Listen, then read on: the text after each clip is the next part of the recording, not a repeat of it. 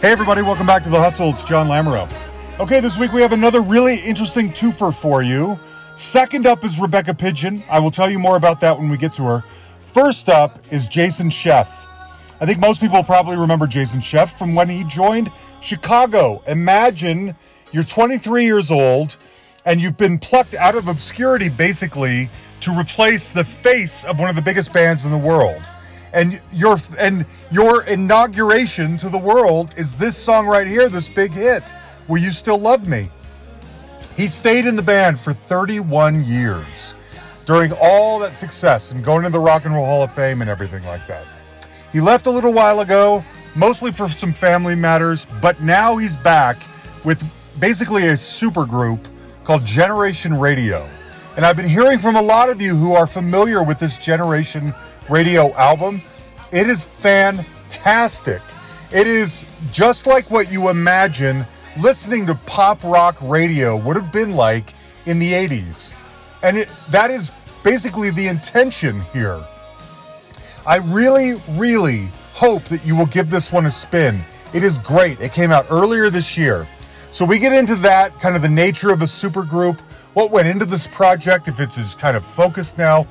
What is most interesting, though, about this conversation with Jason is that he dispels all kinds of rumors and sort of myths about life in Chicago, about Peter Cetera, about who's left and why they leave, and the dynamic of the band, and whether it's cool or whether it's not.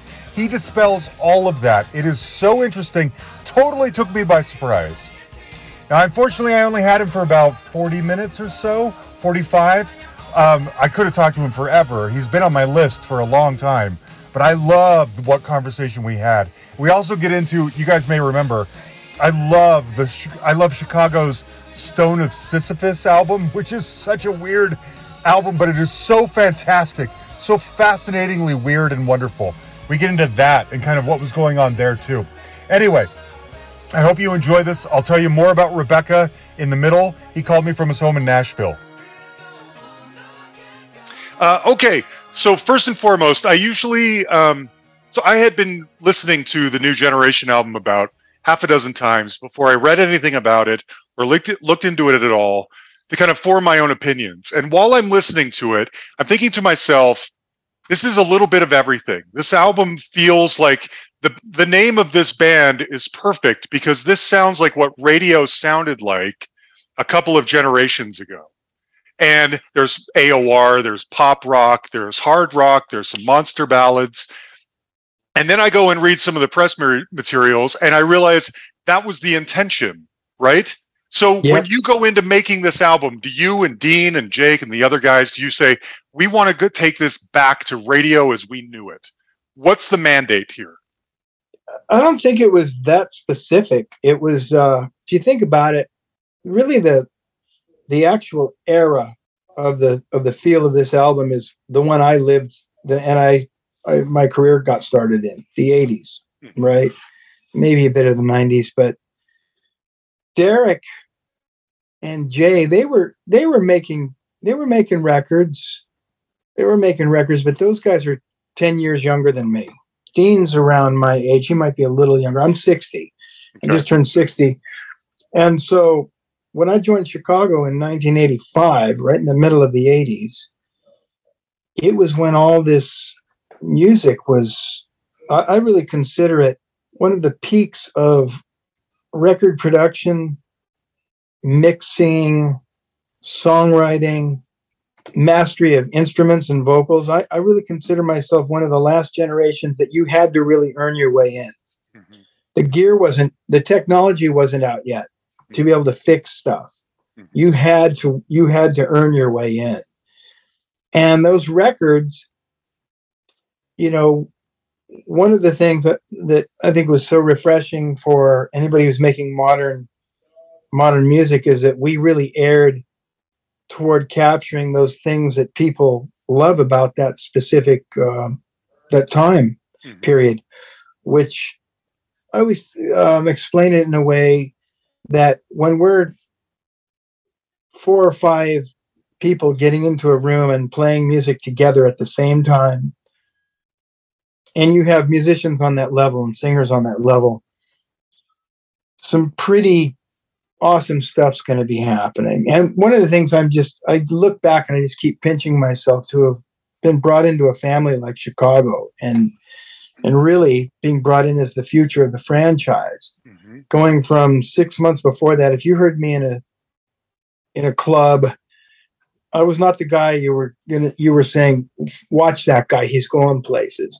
Mm-hmm. It was getting the opportunity and having that band and David Foster believe in me. Mm-hmm. That when the red light went on day one on Chicago 18, and I thought, like I think a lot of people thought, well, this will probably be over sooner than later, and I'll crash and burn, and they'll realize they made a mistake. But man, something happened from the minute that tape rolled that I felt comfortable. That's great.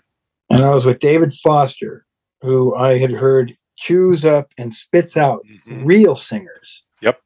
And I had no problem with him, man. I was so inspired. And that moment and that experience really was wonderful because my itch was scratched. Yeah. On day one. I never had to wonder what it felt like to work with people on that level. I know what it feels like. So when I'm not working with people on that level, I can tell them, in a nice way. Because there's a lot of people who are a bit disillusioned, but I come from that era, having that experience during that period that we have captured on this record, that I lived it. Now, Jay DeMarcus made a lot of records, and he did it the old-fashioned way also. I was making hits during the 80s, right?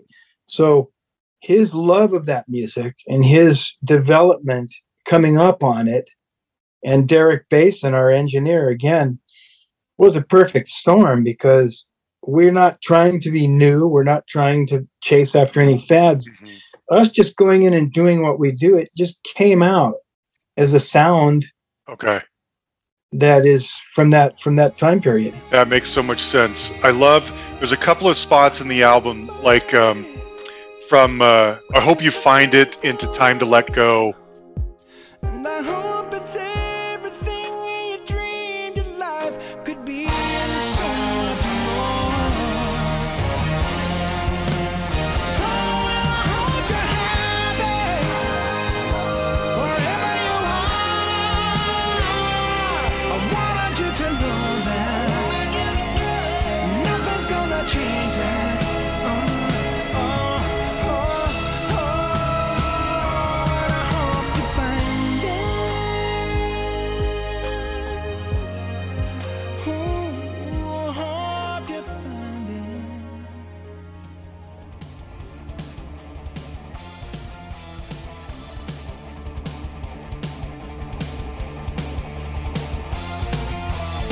You know it should have been done a long time ago.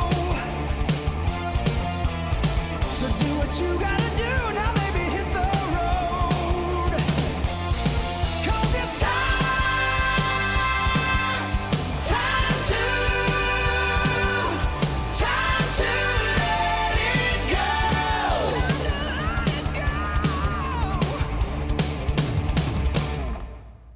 I try to work it out 'cause I thought I should. I tried it over and over, I did the best I could. Now it's time to let it go.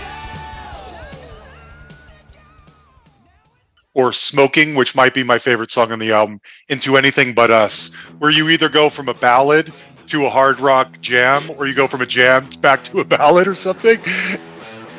Lord have mercy, look what just walked in. How could there not be a ring on that hand? Hotter than lightning, from her head to her feet. And everybody's watching her looking at me. Oh yeah, with the dirty blonde hair, sea green eyes, barbed wire tattoo wrapped around her ankle, devil sundress, angel smile.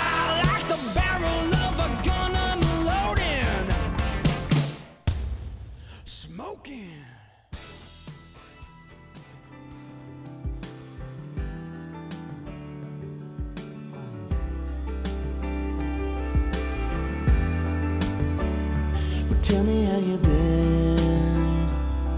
Girl, it's been a while. Tell me what it's like on the other side of our town. Have you seen the old crew lately? Tell me where you're going when springtime rolls around. We can even And these transitions are so much fun because, like I was saying, it reminds me so much of what listening, especially you. I mean, I had gotten turned on, like I was a kid. I was like 11 years old when Chicago 17 came out, and I got turned on like everyone else did. And I saw them in concert with Peter, and then he leaves and you take over, and I'm a little skeptical, but Really? Will You Still Love Me? I love that track. So I immediately buy the tape. I like the tape a lot. Niagara Falls is on there. I love that tune. I've always wondered, why did you guys redo 25 or 64?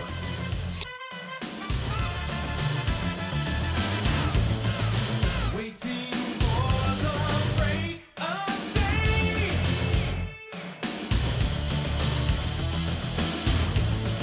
Searching for something to say.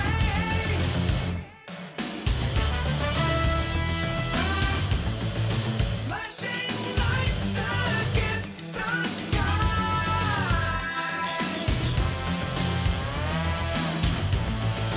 Giving up, I close my eyes.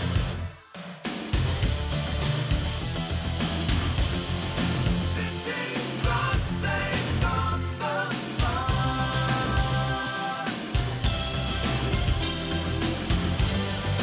25 or 6 to 1.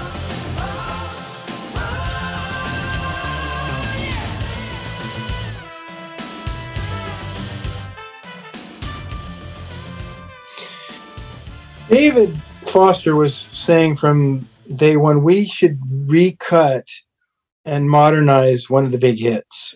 And so they just kind of like looked around at the catalog, and it just made sense. Jimmy Pankow had that groove started that we ended up, and that tempo, and brought it in. And that's when, I don't remember who it was. I think it was Foster. So what about 25 or 64 to this? And everybody, we had the best time doing it. Apparently, what I heard was that radio, the calls were really strong. People were calling in. They were loving it. But the program directors were all the age of the band. They'd grown up with that band, so they were all turning 40. Isn't that funny? They were all turning 40 years old. And they did not like us remaking something that was an anthem to them. And so it was almost like, I heard comments like they're spitting on the flag by doing that. And so we had to scramble. Cetera had just come out with Glory of Love, and it was rocketing up the charts. So somebody said, okay, 25 or 64 is not really screaming. So let's come out with the ballad. Yeah. Will You Still Well, and it Love was Me? a perfect way to announce you. I mean, I remember you're singing that thing. You sound pretty similar to Peter, but similar enough where people aren't going to be scared or free, or like something so foreign is coming their way, but close enough that it's comfortable. You sound good with the horns. You sound good with the band.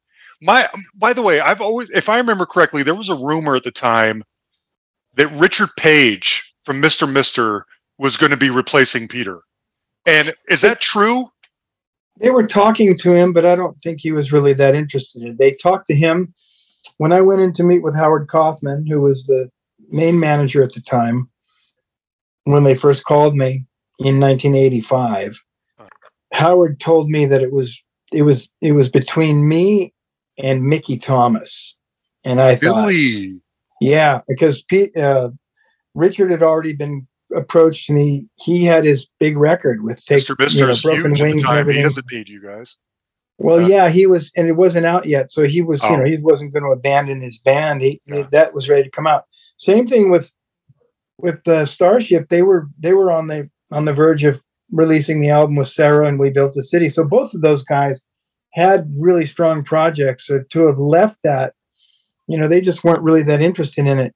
But when Howard told me that it was between me and Mickey Thomas. I think he saw my head kind of, a little dejected, and he said something that I've used in ever since then with anybody that I see that is starting to talk themselves out of success.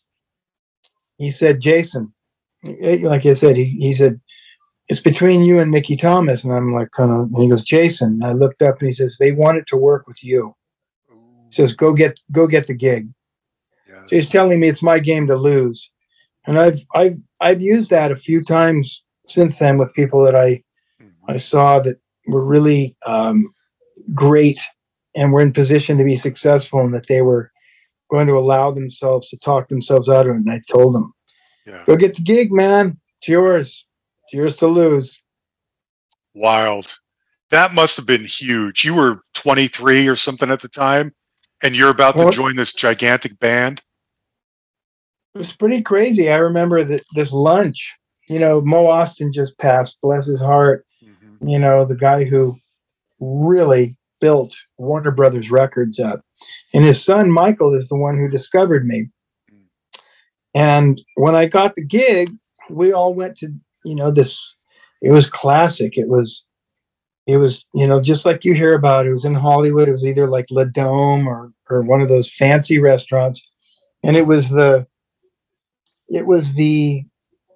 welcome lunch of me joining Chicago. And it was everybody from Irving Azoff, Howard Kaufman, Denny Rosenkrantz from Howard's office, Michael and Mo Austin, Lenny Waronker. It was incredible. It was like the most powerful table. And then you're sitting at it and they're smiling at you because you've joined the family. Wow. Can I mean, we're talking about Chicago. I want to get back to Generation Radio here in a second. Yep. Because I love the album, but I do have some more questions Chicago related. As you know, at that time, Foster was taking them in the ballad direction, which was different than they had done. Downplaying the horns, playing up the love ballads. And the next couple of albums, although Niagara Falls and 25 or 6 to 4 have rocking songs on them, they're not the ones that are really taking hold. What's the vibe in Chicago at the time? Are they aware that, like, look, the horn focused rock is not where it's at right now.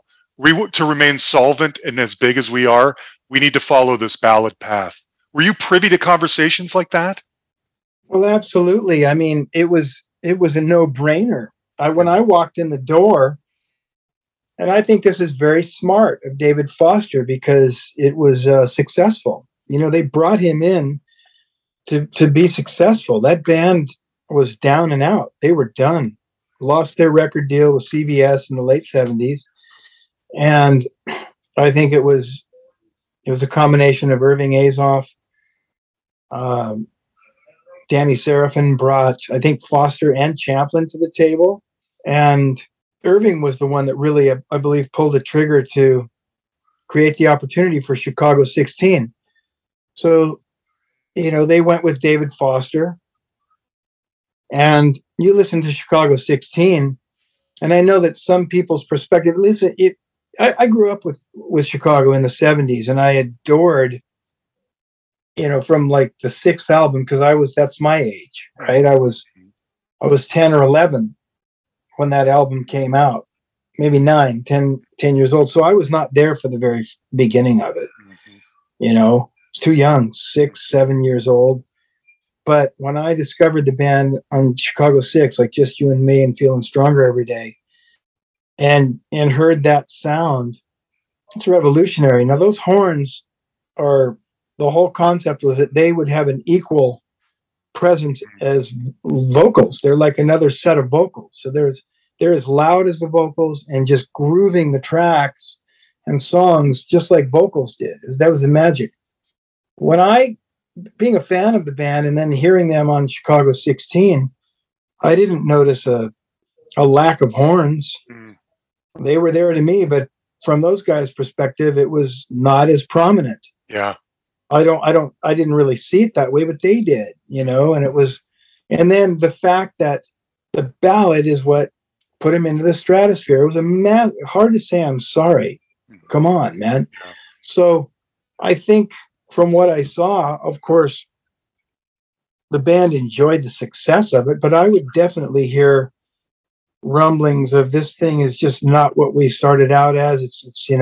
We're a ballad band, blah, blah, blah. But we kept going with it. Yeah. So at the end of the day, right. It's one of those things where you hear bands that really struggle that were so revolutionary. Mm-hmm. And then especially during the 80s, they all did it. Cheap Trick, Bad English, Journey was all, there's another great example that some of the biggest hits are ballads. And I've heard that there's a struggle in that camp of like people that really want it to rock, Yeah, but it's almost a deal with the devil. I had Ann Wilson on here from Heart recently, and we were talking about this similar thing. As you know, they just kind of ignore the 80s. But for a guy like me who grew up with listening to those hits, I love those songs. But she thinks I didn't write them. I had to wear this uncomfortable bustier in the videos. I don't want to. That's not me. I was making a deal with the devil for some success, and now I don't want to go back there. And we love it, though. We wish she would, But see, it's funny because I don't see it as a deal with the devil. It's like a fantastic, phenomenal part of a band's history. Yeah, she did, which is unfortunate. Well, I know, and a lot of them do that had an amazing era during the 70s. Mm-hmm. But I think for the most part, like I said, from the day I walked in the door, David Foster said, and this was really bizarre to hear, we walked in to make Chicago 18, and he said the tenor voice is singing all the singles. Just said it. And I'm looking at Robert Lamb and Bill Champlin as iconic vocalists and going, whoa, that's all being put on me. And like I said, I didn't know if I'd even be able to pull it off until all of a sudden they started rolling tape, and I felt very comfortable. And one thing I have to say about Champlin and Lamb that are just amazing. In the big picture, those guys, I never once saw them sitting back and kind of, jealous and going, man, and especially like I was just a kid getting my feet wet. I could record, obviously, but going out and performing live, it was very, very strange, because I was just getting my feet wet. But they always were supportive and trying to help me. Oh, so it was a team effort. We won, buddy. Think about it. The funny thing is, in the big picture, when everything's over and nobody can even open their mouths anymore or move their fingers, and you look back at the whole arc, it's amazing. There was never any deal with the devil. Okay, good. Good. That's how Ann viewed it. I have to ask you about Stone of Sisyphus because I love that album.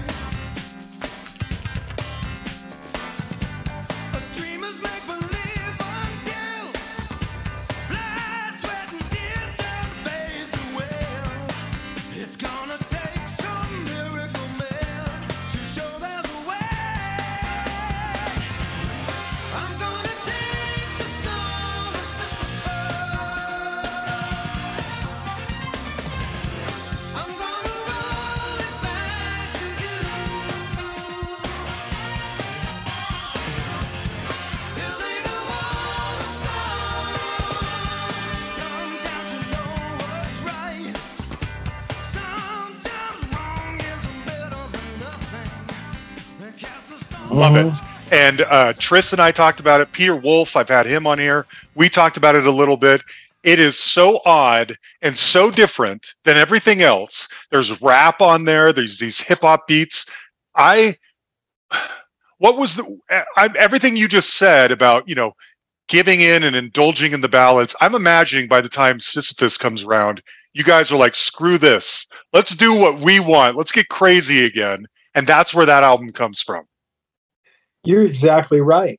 So actually, it makes sense that on Chicago 21, we ran into a problem where the radio was playing all of the 80s hits still in heavy rotation. So by the time and they were Diane Warren songs. So it's not like we didn't have good songs.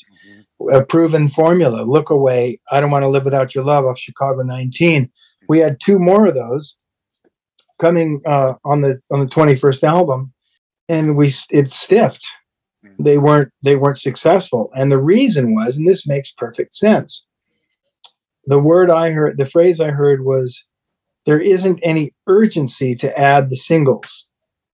What that meant was that hard habit to break, hard to say I'm sorry, you're the inspiration, will you still love me, what kind of man would I be, Look Away, away, I don't want to live like that. We're up to seven, eight songs that are still being played in head. So there wasn't any room for anything new. Never thought of that. All right. So I'll go along with the fact that, you're still trying to put the same type of thing out, and you've oversaturated yourselves. Mm-hmm. That would have been pretty bold to have gone with something completely different at that time, because we had won so big leading up to it. After that album, the consensus was, well, if we're going to fail, I'd rather fail doing our own stuff. Mm-hmm. Right. And I mean, Robert Lamb, it's documented. That's what he said. And we all agreed with it. Mm-hmm. And so we basically told the record label, you're not going to hear any of this, Mm-hmm. So, but that was the sentiment. It's like, when are we going to get back to, and I had never made a record like that. Yeah. Like they said they did in the early days, CTA. So we were trying to go back to that spirit of, let's just internally, we're all going to write the songs within the band. There were some co-writers, but everybody in the band was a co-writer, at least on every song on that album. Peter Wolf is a big fan of Chicago, so he was excited about that. And truth be told, we gave 2 or 3 songs that we were working on to the label, and the word came back. I'll never forget it. One of them was one of my copyrights called The Pull. Lamb and I wrote with Peter Wolf.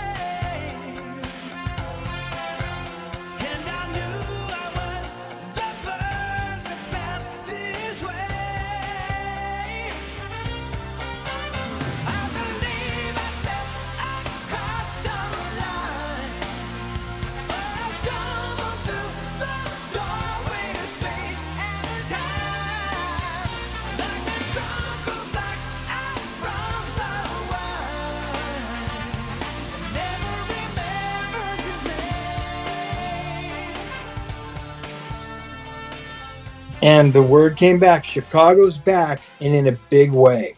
So they had heard a few songs. We kept them out of the studio, and then eventually finished the album and turned it in, and the word was, we hate the record. And I'm going, well, what about the 3 that you loved? Well, they were saying, we need you to go in and record more songs. And that's when the consensus, and it wasn't from me, but I went along with it. The consensus was, sorry, this is the record. So they dropped us.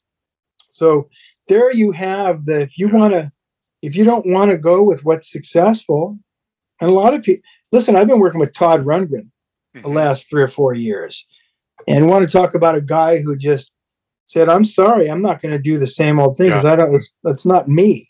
Right. And he completely, made an about face and continues to. Yeah. So it's up to the artist. Yeah. What's that like when that album, though, sits on the shelf for 15 years or whatever it was? I read a book 10 years ago called, I don't remember what it was called, something about the great albums that never came out. And there were chapters on, there's like a Seal album and a David Bowie album. One of the chapters was on this one. And luckily, thankfully, eventually it did come out and I bought it and I love it. What's that like when it's just sitting there and you're like, we took the chances, we've tried to do something different, and you won't do anything with it? I think Well, for me, and it kind of seemed like everybody else, we were just so busy doing all these other things and didn't even think about it. Okay. Yeah. And then now it's so funny because it's so wide open that you can put anything out. Yeah, it really is. Totally. Yeah. I wanted to ask you about the song Mahjong. I meant to look it up before we hopped on. Did you write that? Because there's a really mellow version on your Chauncey album.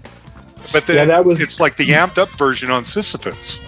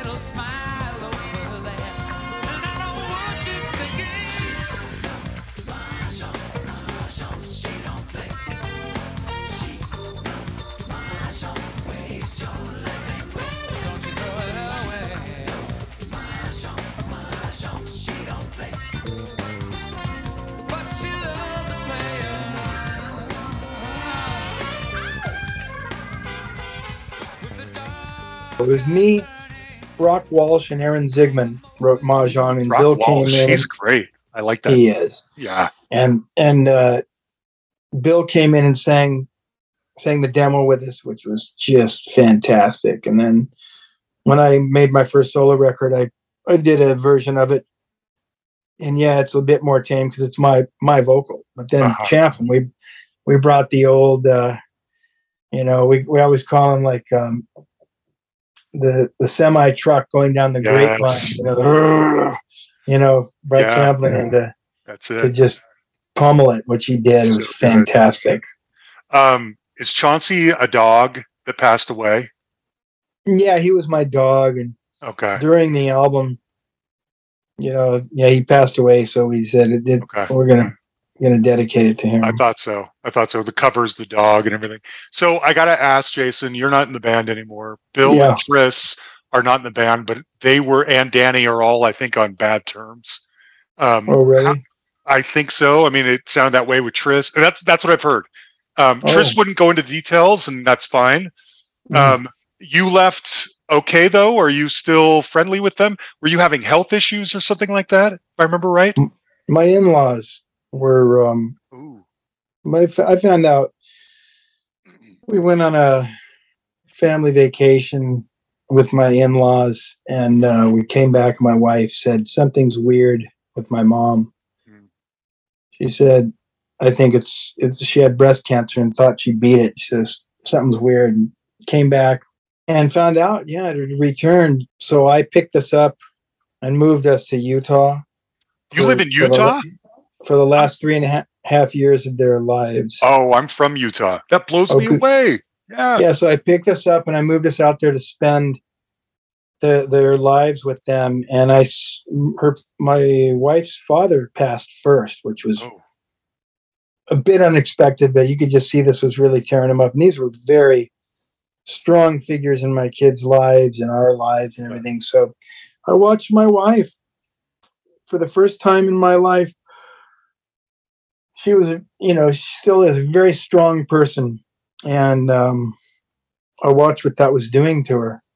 And her father passed, and then all the treatments, of trying to keep her mom going. Finally, they just said, well, it's to the point where we're going to stop treatment, and she's officially in hospice state. And so I went to the guys at the beginning of 2016 and told them, said, I'm going to have to be going home to take care of my family. And they were just completely supportive and understood. Good. So yeah, that's what happened. It's so funny because when I joined the band, there was no big fanfare. So when I had to come home and take care of my family, there was no fanfare. There shouldn't be. But if you're not sort of explaining, we put it out what happened. Everything was cool. But man, people got so goofy with all kinds of conspiracy theories, and Well, but that's that's why I okay. asked, because I don't know that it's as good on the other guy's side, but I'm glad it is on yours. Oh yeah, well, I don't know what anybody else is doing, so that's Okay. Is your yeah. wife from Utah? Were her parents from Utah? Her, well, they moved up there. Oh, okay. They moved up there, so Huh. Interesting. yeah. Okay. Well, so something I find really interesting about I'm going to call Generation Radio a super group. I don't know if you guys view yourselves that way, but it kind of is. Absolutely.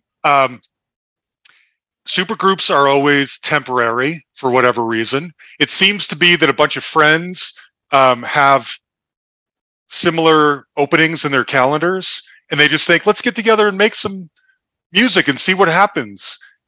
Is that what brought this together? Are you guys going to tour on this album? Well, we're doing some dates. We're doing dates, and we're all very committed to it. And yeah, so for now, our main focus is on this band. I mean, Jay's Rascal Flatts, man. These guys you two have been going back for a while, right? You guys have been for 20 years. So I mean, Rascal Flatts will, I believe, eventually, at least do their farewell tour or something. And so he's got that.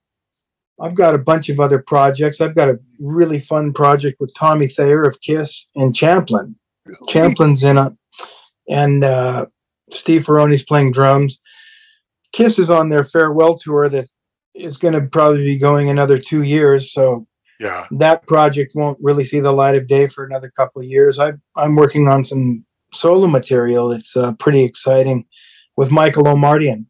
About, oh yeah, nice. Oh yeah, man.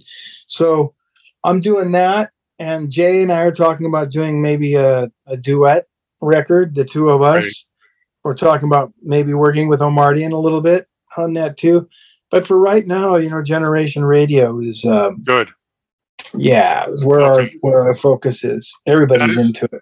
I'm always fascinated by the projects people choose to focus on and pick up when big situations like this are over. Like, for instance, a few years ago, I had Liberty DeVito on here. Mm-hmm. And we all know his story. He was with Billy forever, sort of unceremoniously gets let go.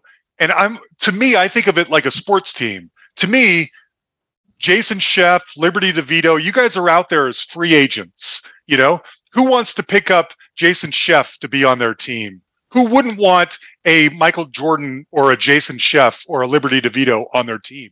But it doesn't work that way. And so I always think, well, it's so fascinating to me what people like you choose to focus their time on after a big endeavor like Chicago ends. And I'm guessing in a situation like this, maybe it's just that these are your friends and you're financially solvent enough that I can do what I want. And right now I want to play with my buddies. Is that sort of the motivator for this, or is it something else? Well, as cliche as it sounds, what I want to focus on is my beautiful family, man. Mm-hmm. And that's exactly why I've decided to go in directions I've gone in the last, 6 years. As you say, it's kind of weird when you're speaking about yourself to, almost sounds like you might be kind of pumping yourself up or anything, but the truth of the matter is you're exactly right. Is that people call me all the time and hire me to come do corporate things. And it's pretty nice, man, that you just show up and sing 3 or 4 songs and they pay you real well. And you get to go home and continue. I've got a 21 and a 24-year-old son that are both into music, and we all work out of an office space. And it's just the greatest thing to hear their sounds coming through the walls. And that's really, like I said, my wife and I are both 60 years old. And so that's having lived, plenty of life. But, my dad's out here right now in Nashville. I'm in Nashville. My father's 81 years old. And I don't know if you know this, but he was Elvis Presley's bass player. I did know that. Yeah. Yeah. So we're spending time with my dad. My dad is super healthy. Good. And that's, when you've gone through loss, and we all do, it's just a matter of time. The profound lessons that you get through that are really just watching how,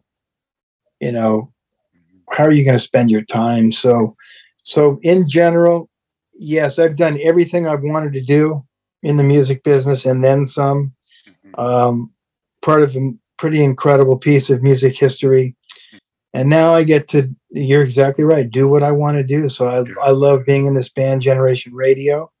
I love being able to call Michael Lomardi and Steve Ferroni, Vinnie Colaiuta, John Robinson, all these guys, and they're my friends, and they're at the ready to work with me. So, oh man, good for you. You're right. It's an all-star team, man. Yeah, it is. Can't believe I'm in on it. I can't either. Those are all names I've tried several times to get every one of those people on the show, and it hasn't worked out. Curious, are you in the Hall of Fame? Chicago is, but my name isn't in it. But I wondered. Come on, that's now. all right. And listen, man, it's kind of arbitrary, who they actually. But I mean, come on, we were performing at the ceremony. It was so nice, having Danny come and do. We hadn't seen him in a long time. And bro, I'm standing there front and center singing 25 or 64, the guy that's singing it for 30 years coming up, and there's Cheap Trick in front of me. Yeah. I'm looking over at my friends in Deep Purple, David Coverdale and Glenn Hughes jumping out of their seats, giving me a thumbs up. We're all in the Hall of Fame, man, whether your name's there or not. Good. Okay, I wanted to check. We have Patreon supporters, and I always let them know who I'm talking to, and if they want to, they can submit questions. This might be a sensitive one. I don't know. One of my listeners, Ian Sharp, he said he had read sometime in the past about the last shows in London's Hammersmith Odeon, where I believe Jason had to assist maintaining time on stage.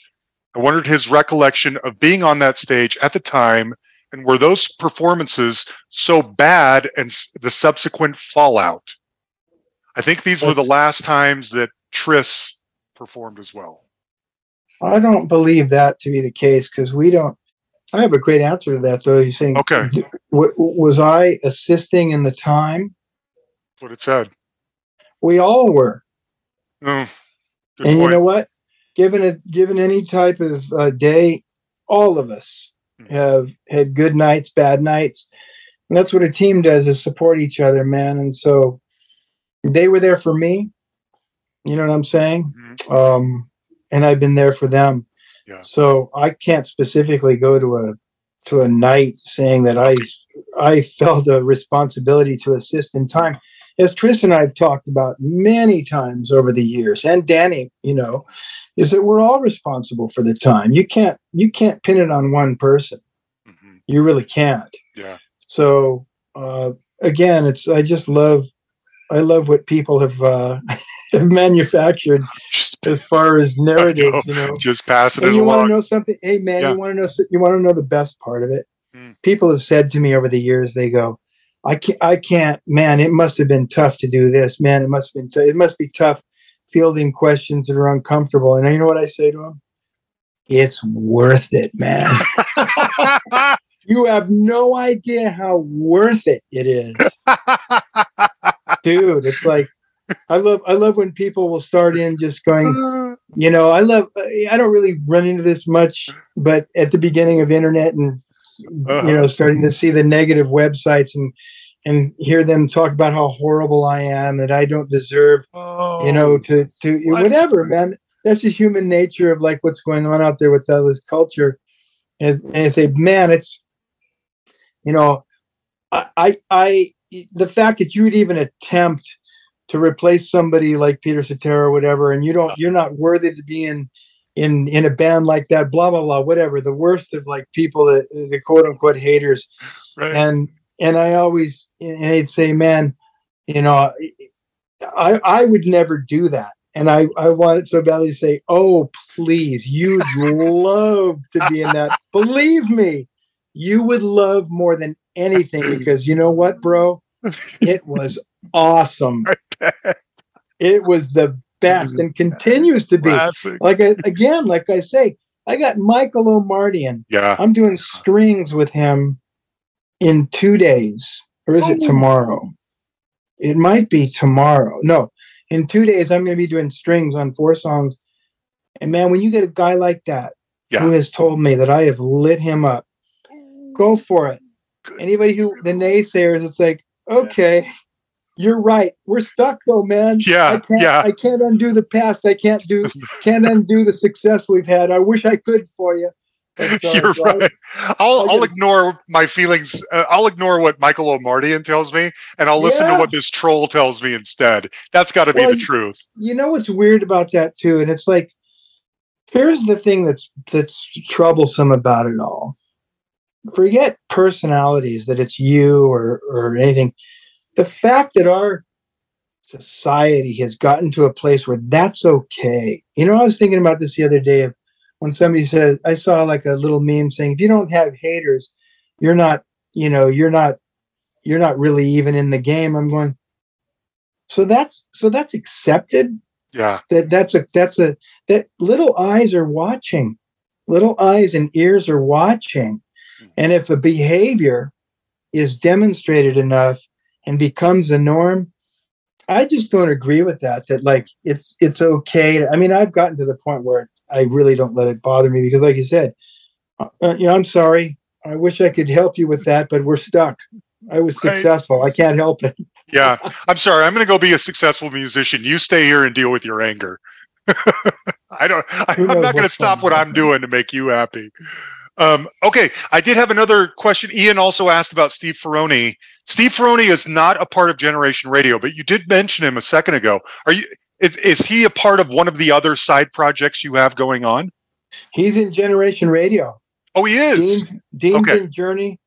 So Dean's in Journey, and Steve Ferroni's in Generation Radio. Very happy. Oh, okay. Did Steve perform on the album? Not on the album, because Dean was. We made the record, and then we started playing live, and then Journey snatched Dean back, which is really where he belongs. It's his gig. And then I said, "Never fear, Steve Ferroni." I know a guy. One of my best friends, and he's been so great for this. Good. Oh, this is great. Jason, I have just been fascinated with you forever, and you're behind so much music that I love. Thank you for chatting with me about it and having a really I got one more question. Did you ever meet or interact with Peter Cetera? Absolutely. He called me, and I wish I would have saved this message. He left the most beautiful voice message when he'd heard Chicago 18 and said, "Jason, Peter Cetera here. Just wanted to tell you I heard the album and you sound great. Love your voice. Love your writing. Congratulations, and don't get into too much trouble out on the road." So again, any of the quote unquote haters is like, I wish I could help you, man, but Peter Cetera has been nice to me. And we've talked over the years. I'll tell you what, I was even talking to O'Mardian about this, that I would love to do something with Peter. Yes. So who knows? Yes. Who knows? Oh, yes. Ooh, that would be interesting. You two going out there for like a co-head tour or something like that. Oh my gosh. Who knows, man? And he's expressed, we sat down and had coffee years ago, and I told him, I said, I've always wanted to work with you, man. I said, how would you feel if I sent you some ideas that, I'm working on writing? And he goes, bring it on, man. So you never know. I don't know how active he is right now. So wow. You're dispelling every urban myth about you and Chicago and Peter as we speak. And I think you know that. That is so great to hear. This is great. I just love what people have said. I know. Okay. Well, anyway, back to what I was saying. Thank you, Jason, for being you. I love the new album. I'm excited to hear everything else you do. Thank you for being so candid about your whole career with me. I really appreciate it. You're the best. My pleasure, man. Thanks for the chat. All right, there you have it, Jason Scheff. I love that conversation. That was so interesting. And all that stuff that he dispels, I mean, that is just not what you hear about when you hear about Chicago. Anyway, good for him. And please check out Generation Radio. It is so good.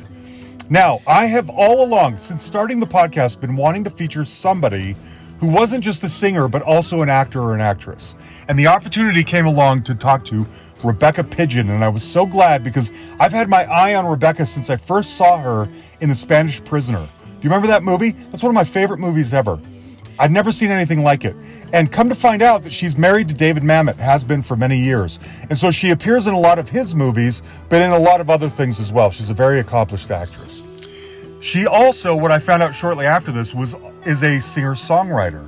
And so I've been following her music forever. And what's interesting about her, to me, is that every album sounds different from the one before. She's got an album of like Scottish folk songs. She's got the folk album. She's got the rock album. She's got like her last album is almost more of like a drum machine album. This new one, which is called Parts of Speech, Pieces of Sound, was inspired by her yoga practice. So there's a heavy Indian music influence and vibe. I love Indian music. I love it. So this is the first track right here, Now Begins. So anyway, we get into her love of yoga, which, I mean, my wife does yoga. I've done it a couple of times. A lot of it, I don't know. I'm not as religious about it. But it's fascinating to learn what motivates her. And then we get into all the other stuff as well. All of her music, some of the acting. She went to drama school with Clive Owen, who's one of my favorite actors. So we talk about that. Anyway, I wanted to bridge the gap between talking to an actor that I admire and a singer-songwriter that I admire. And we've got all of those here. I also have 2 copies of her latest CD to give away. I'll tell you more about that at the very end, okay? She called me from her home in LA.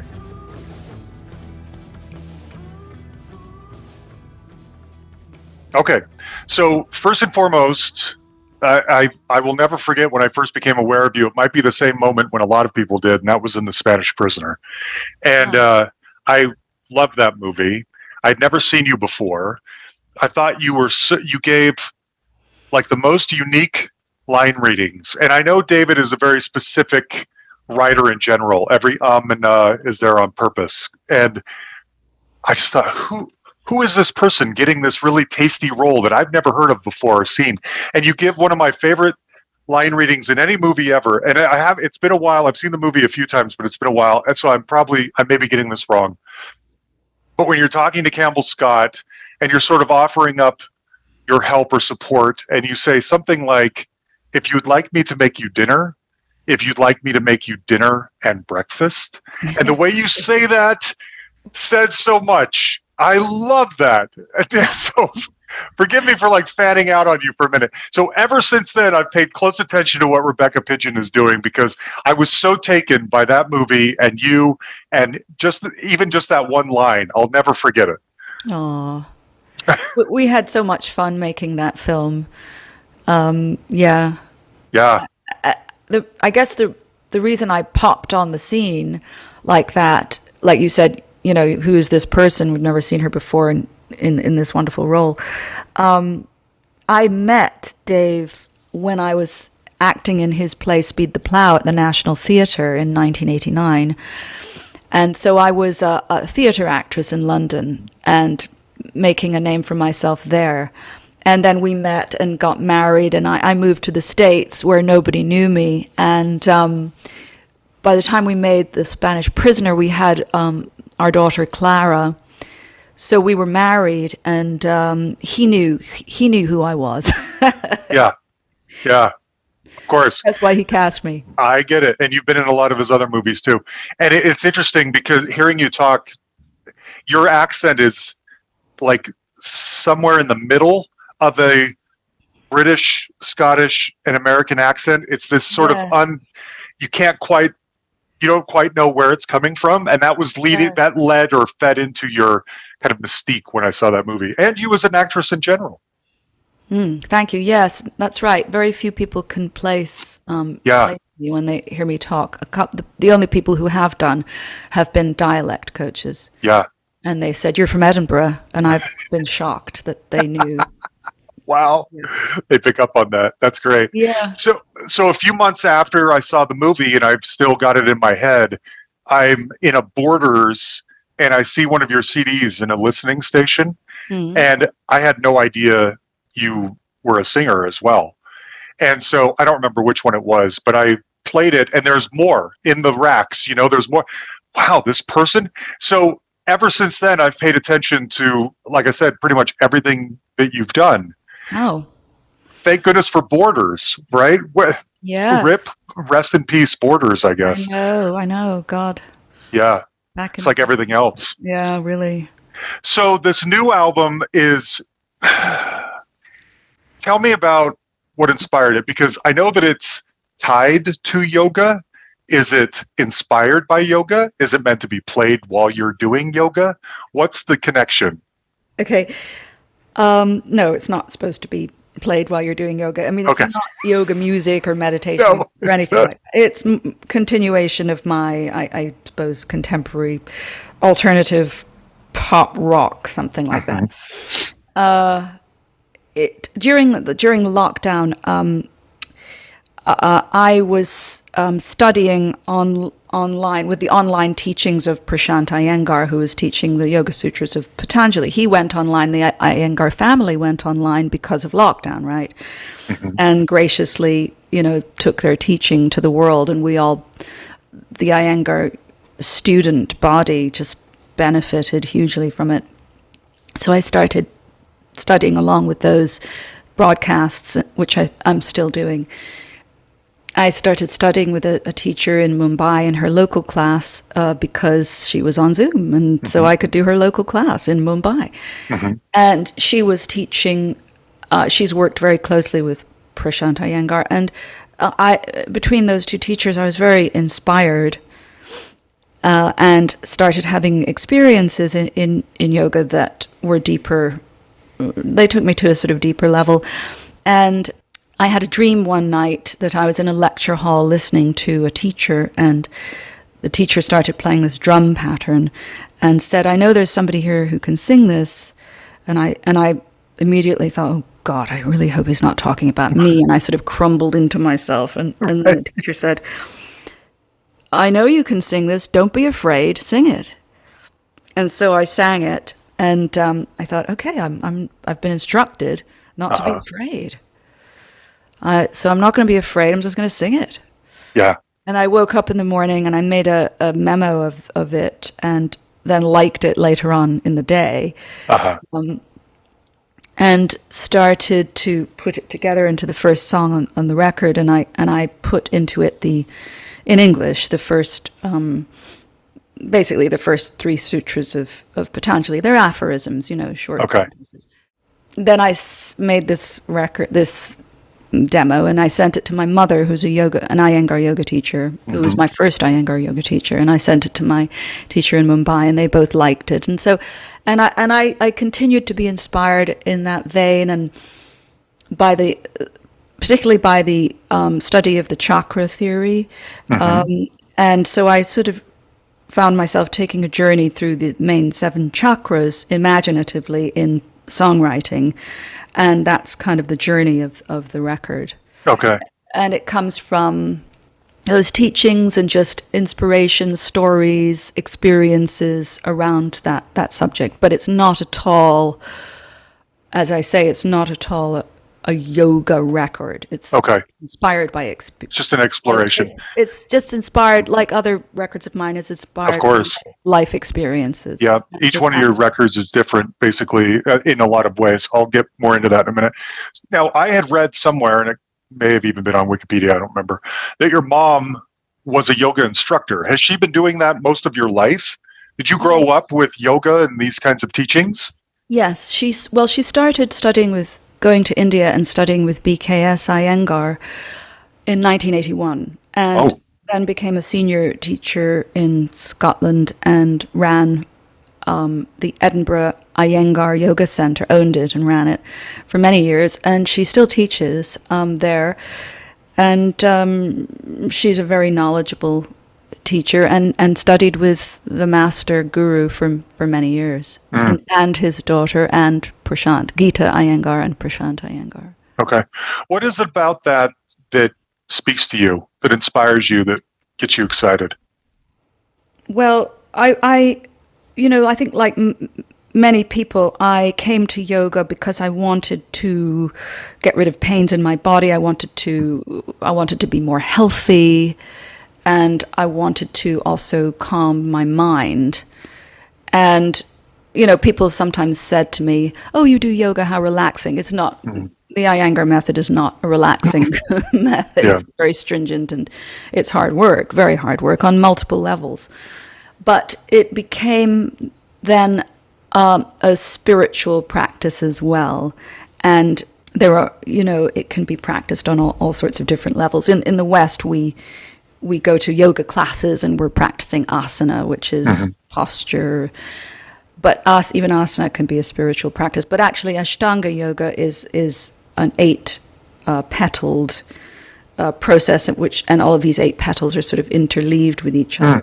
It's a philosophical system. It's a darshana. It's a dharma. It's a path. It's a spiritual seeking, and it's a science, and it's an art, and it's a vast subject. And I would say I'm just an average student. I'm not a teacher at all.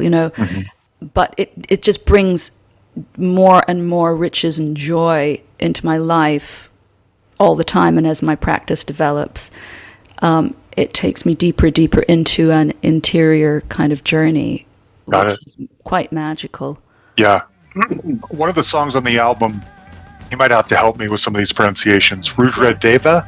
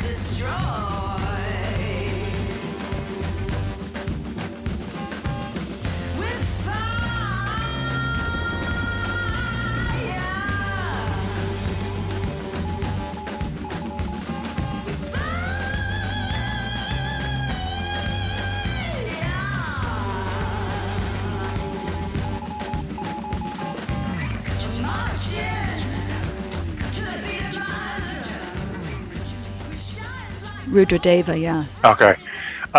First of all, it's so big and exciting and powerful, and your voice takes on this kind of wailing.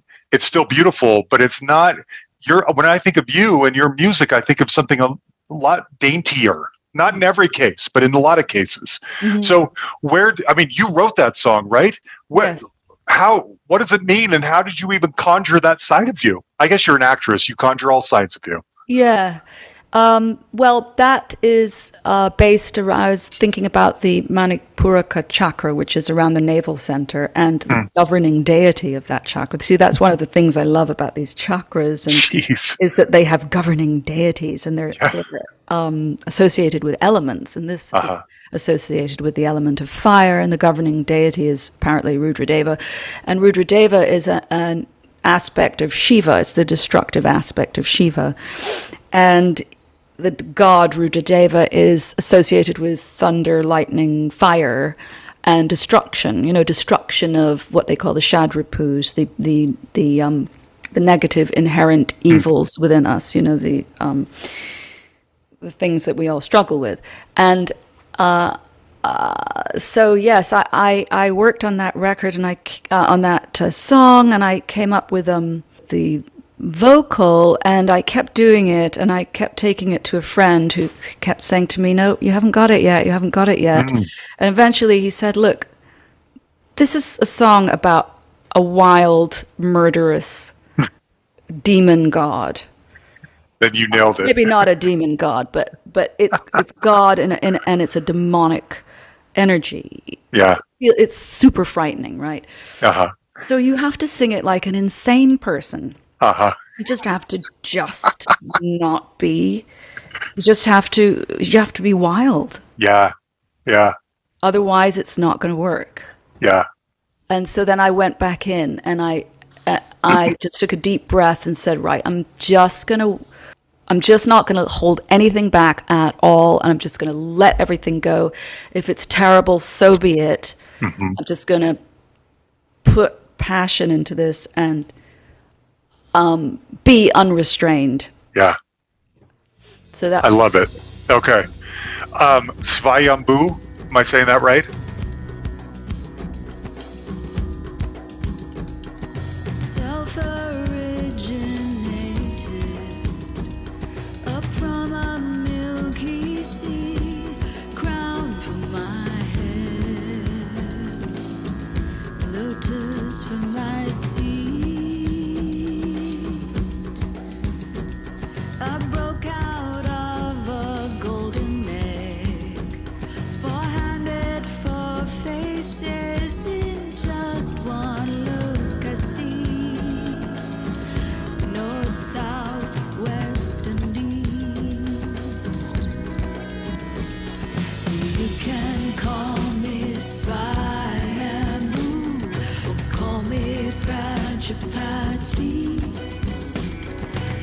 darkness into passion refined into purity.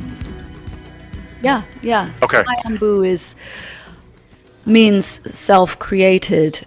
It's another name for Brahma, and it's connected with the regeneration. You know, the root chakra, that earth energy, and so that song is kind of describing. It's like a vandana, they call it. It's like a kind of in praise of the aspects of Brahma.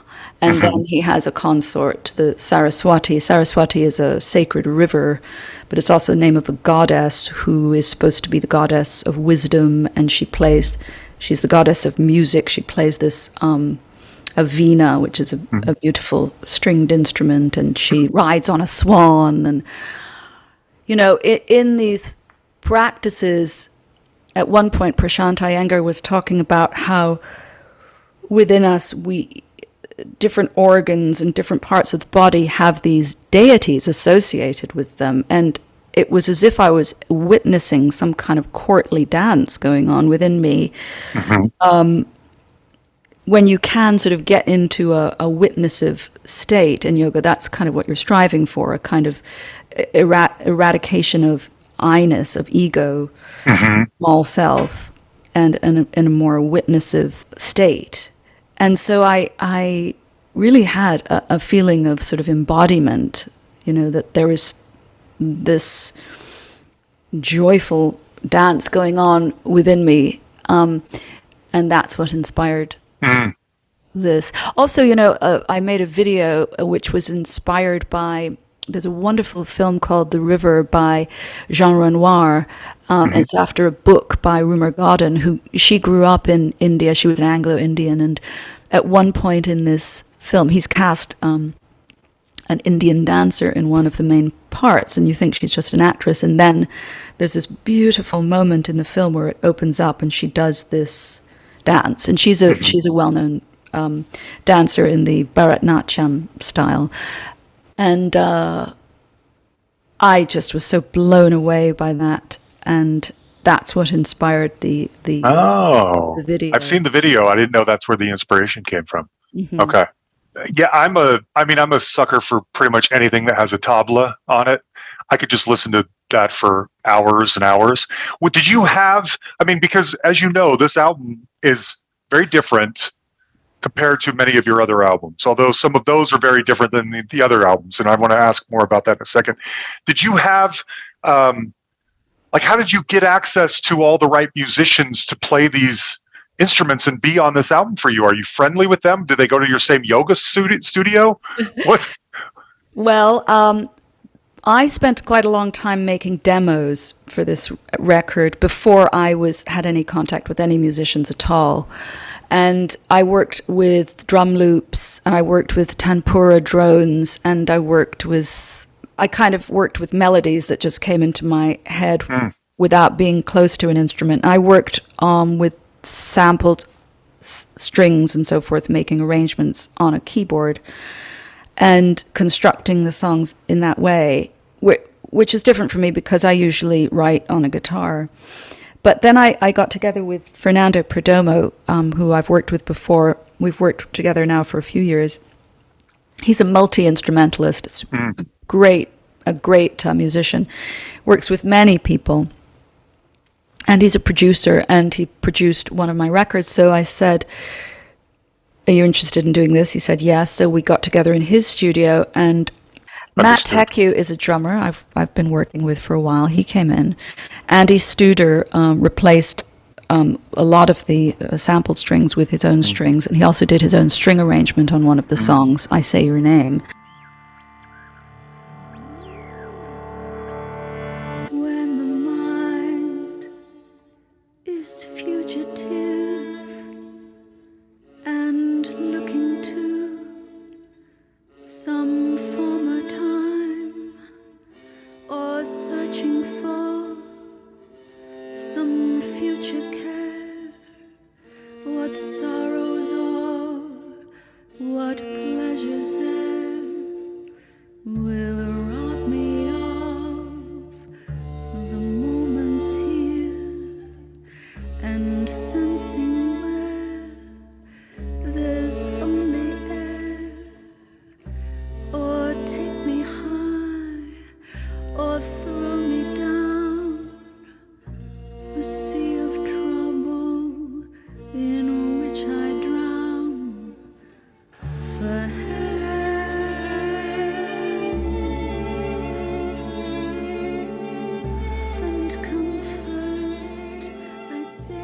I said to Fernando, I need a tabla player on this record. And he said, well, I know of this guy through some people on Facebook, Satnam Ramgotra. So I got in touch with him, and he's a beautiful, beautiful player. He plays a lot with Hans Zimmer. He's traveling all over the world all the time. But by some miracle, he said, yeah, sure, send me the stuff. I'll listen to it. He was so... Wow. Just so open, and he didn't know me from Adam. And he said, yes, I'm happy to play on it. So I took all of my stuff to his studio, and he sat down and played the tabla on all of these songs. And he's actually going to be playing at our gig at McCabe's on September 24th. Oh, nice. Yeah. Okay. Nice. I've brought this up a couple of times. Do you go into each album purposely to do something different? Like when I listen to Sudden Exposure to Light, I remember putting it on and Underwater Boys comes on.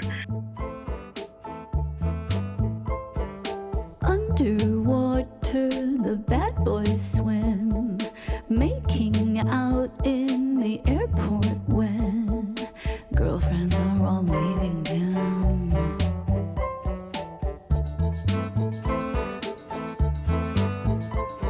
Met them out at the rodeo.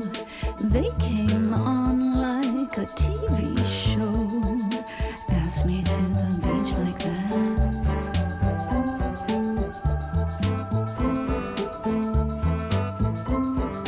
On the road to nowhere land, underwater boys and me can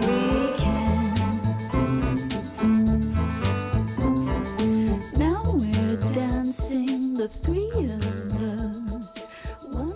And it sounds like a drum machine or something like that, which again is another thing that I don't associate with Rebecca Pidgeon music.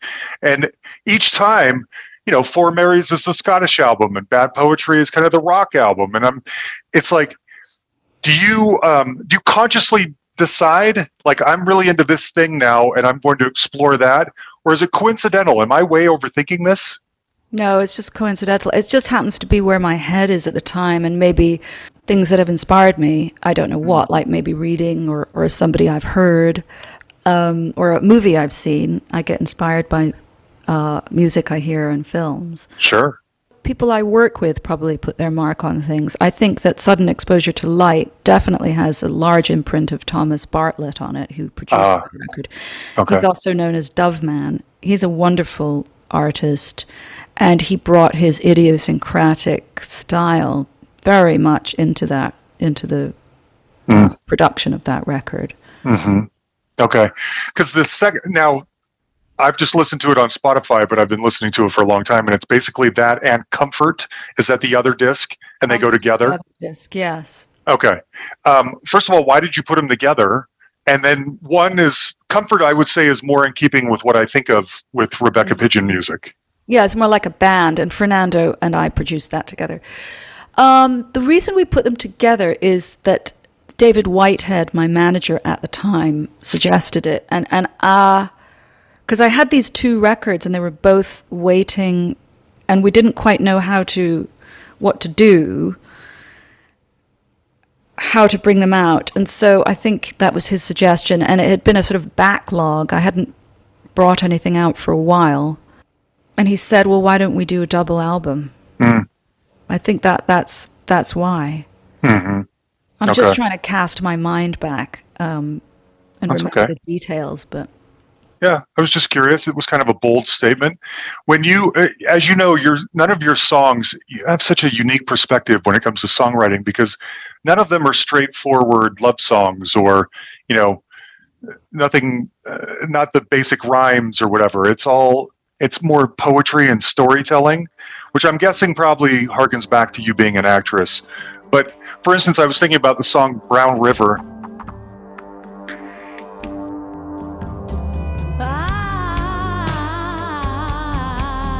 I'm walking down by the Brown River. I'm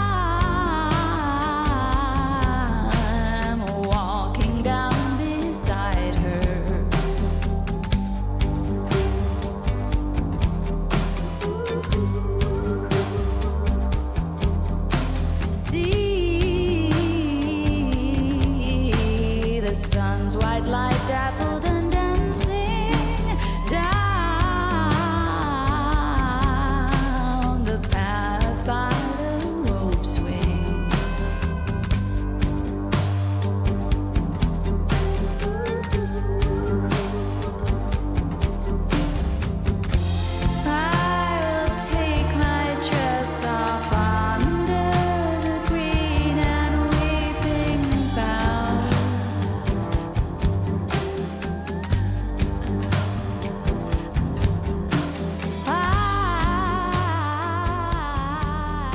and your voice, you go through these kind of vocal scales almost, or I don't know what the correct technical term is for it during that song, and you'll throw in little weird, unique, out of nowhere angles or curveballs like that in a lot of your music. Are these? How do you approach songwriting? As you're just not straightforward. It's these grander ideas of telling a story or reciting a poem or something. Yeah, it's very nice of you to bring up that song. I think you're the only person in the world who's ever, mentioned that song. Oh, really? Oh, yeah. I love it. I like that song. Yeah. I guess I always want to amuse myself. And I find that I throw stuff out if I think it's too square, or if somebody's going to beat me to the punchline too fast, or I want to keep myself amused, and so I'll do like odd U-turns, I guess, in my writing and say, okay, I've had enough of that key signature. Let's just go to something completely unrelated now to just keep me interested. Yeah, I think that's probably the essence of it. I want to, I just want to amuse myself. I want to play. Yeah, that makes sense. Play. Yeah, that makes sense. Song, Brown River, is a reverie, basically, about playing in this polluted river. At the time in Edinburgh, when I was growing up, the water of Leith, every parent would say to their kid, never go down to the water of Leith, because you'll get tetanus, and it's just disgusting. And now it's all beautiful and clean. So, of course, we went down there and just loved it so much. Yeah. My partner that I do this podcast with, the production side, he does he lives in Dunfermline, outside of, and so he's listening to this now. He'll be editing and putting this together, but wanted to give him a shout out because I've been out there a few times. I lived in England for a little while and been out there a few times. It's just so beautiful out there. I love it. That vocal, kind of the scaly, again, forgive me if I'm so dumb. Forgive me if I'm using all the wrong technical terms on these things. It reminds me of Silent Sound off of the new album. I'm going to take my language and break it into parts of speech and have a separate word in each. I'm going to take the words and break them into sounds, and I will sing the sounds to you, for you to put them into order, you to give them sacred meaning, as I cannot and I do not. Syllables dancing through the air, sending like so many prayers, riding up upon my breath to you. The only thing. There's that similar kind of, you know what I mean? That elevating or scaling of vocals on there too. It is the same. Yeah, that's true. It is the same. Yeah. You do find yourself writing the same song again and again. It's true. Well, I don't think that's true for you. Well, I think a lot of artists do that. You have favorite intervals that you love. Yeah, that's true. Okay. But I don't hear, that's why I just tied it to those two songs. I don't hear that everywhere. In fact, that's what I love about your music is kind of the diversity of it. There's a little bit of everything. Going back to the Bad Poetry album, like Love is Cocaine. I watch shades go down as trains pull into town. One more station, the great gambler.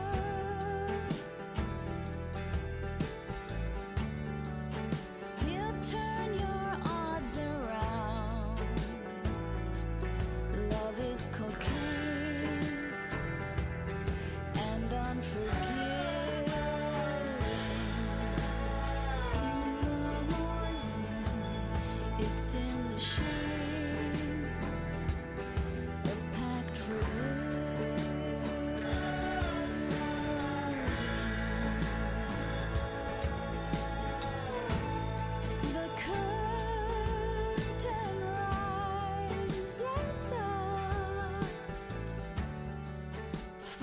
Only you would come up with a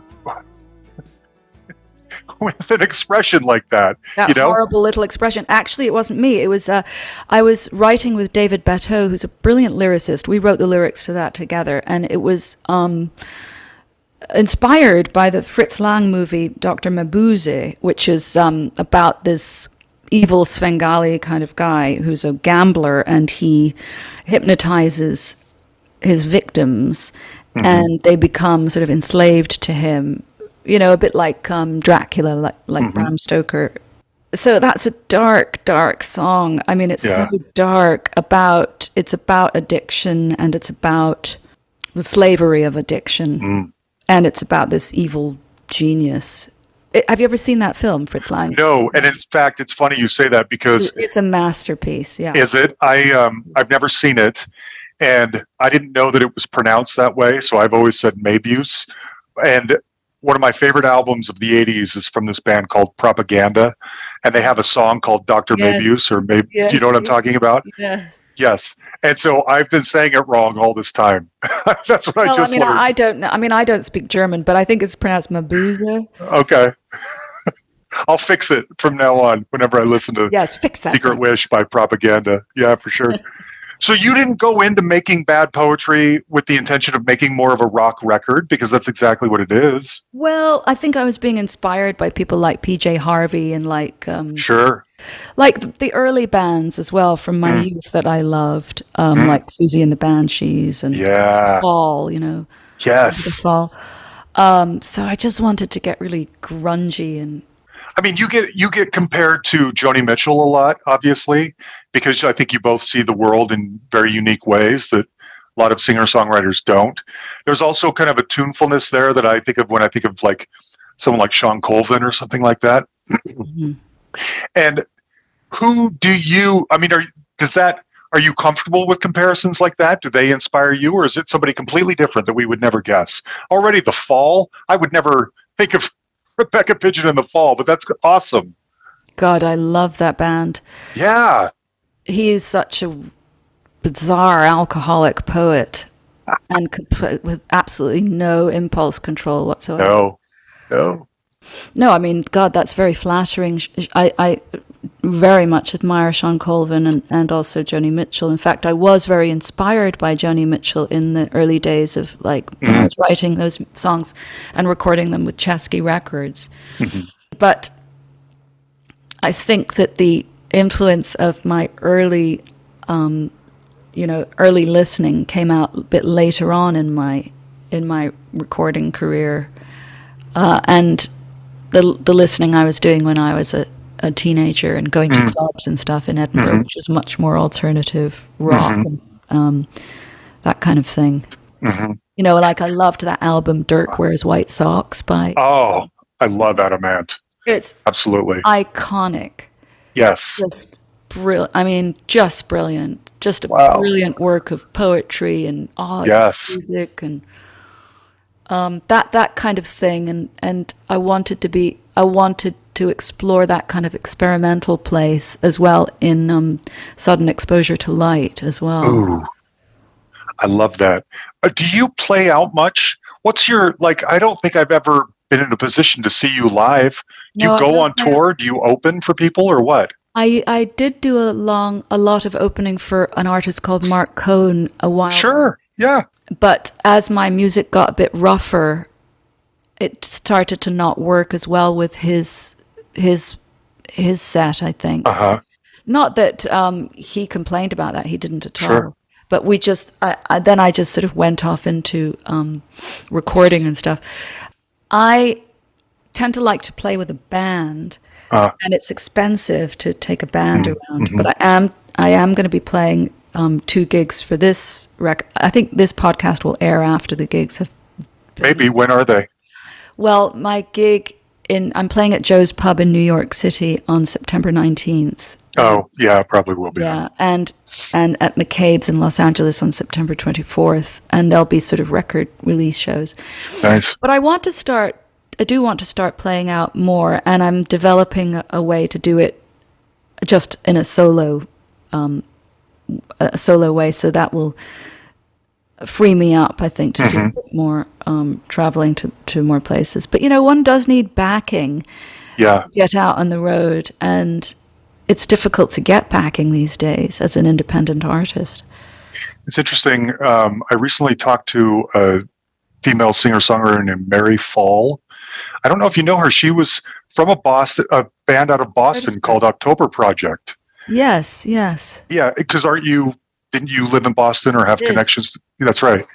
And she does her own thing now, and you two remind me a little bit of each other. And she just came through Denver, where I live, and I got to meet her and see her in concert. But it was just her and a guitar in like a smaller theater, and it was beautiful. Yeah. And you would be great at that. Yeah, I think that's the way to do things. Yeah. Yeah, no overhead.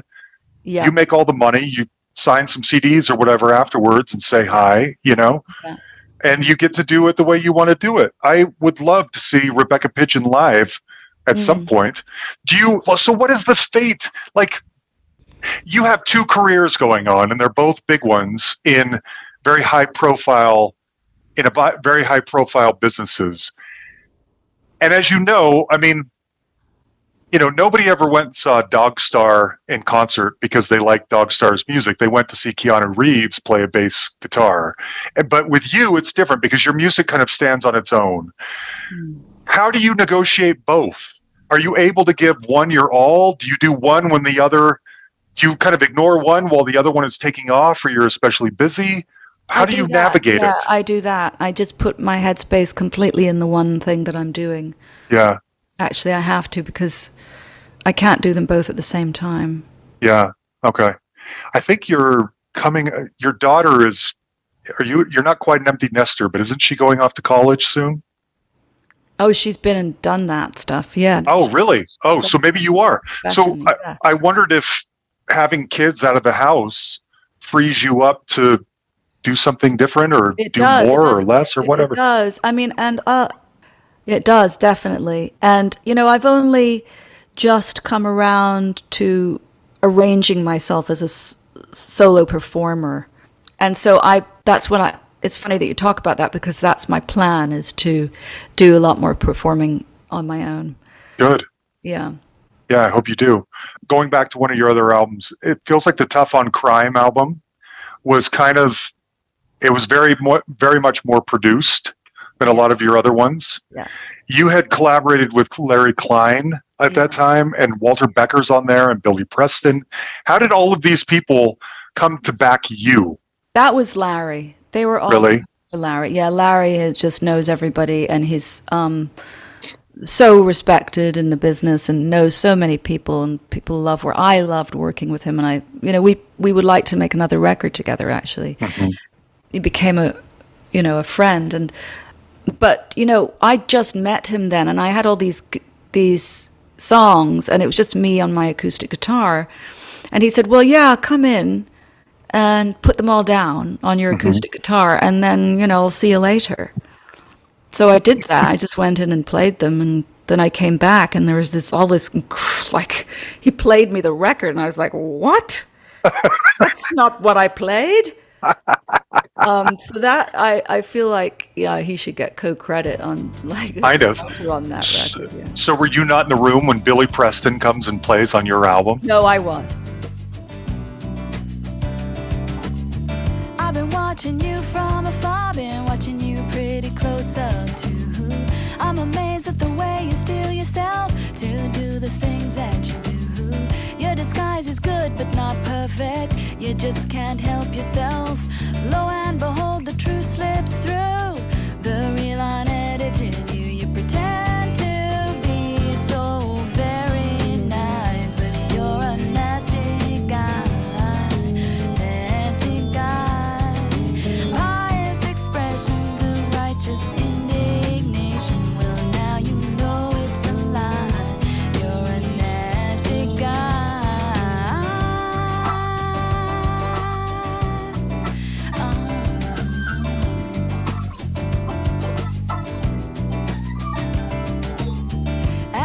You look very good. I wouldn't like to mess with you, 'cause you're so very important. There's not a thing you can't do. You're on some holy quest.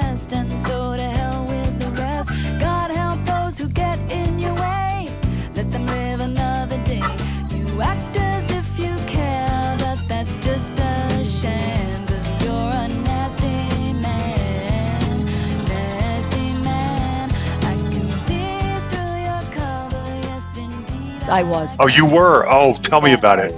That was amazing. He came. He was not very well at the time, but God, he played.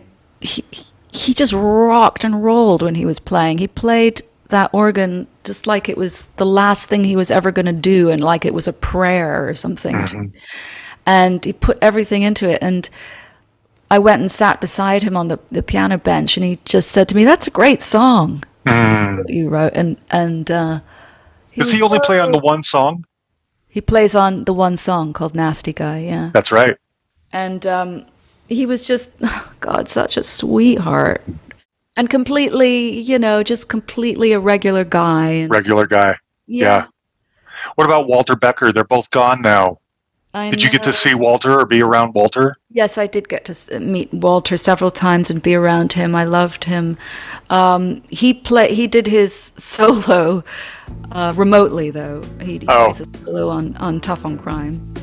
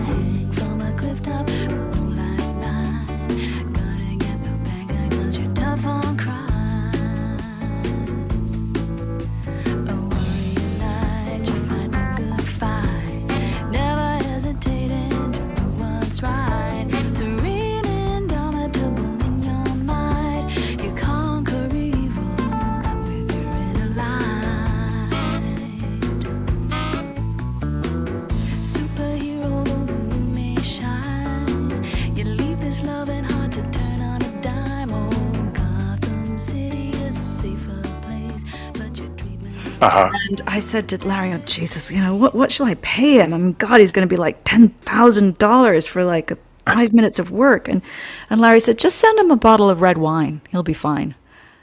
Which is what I did. And that worked. It worked. Oh my gosh! Wow. He did it as a favor, basically. That is great. That is great. Although I guess being an actress, a famous actress, and married to David Mamet, maybe you don't get starstruck like I would in a situation like that.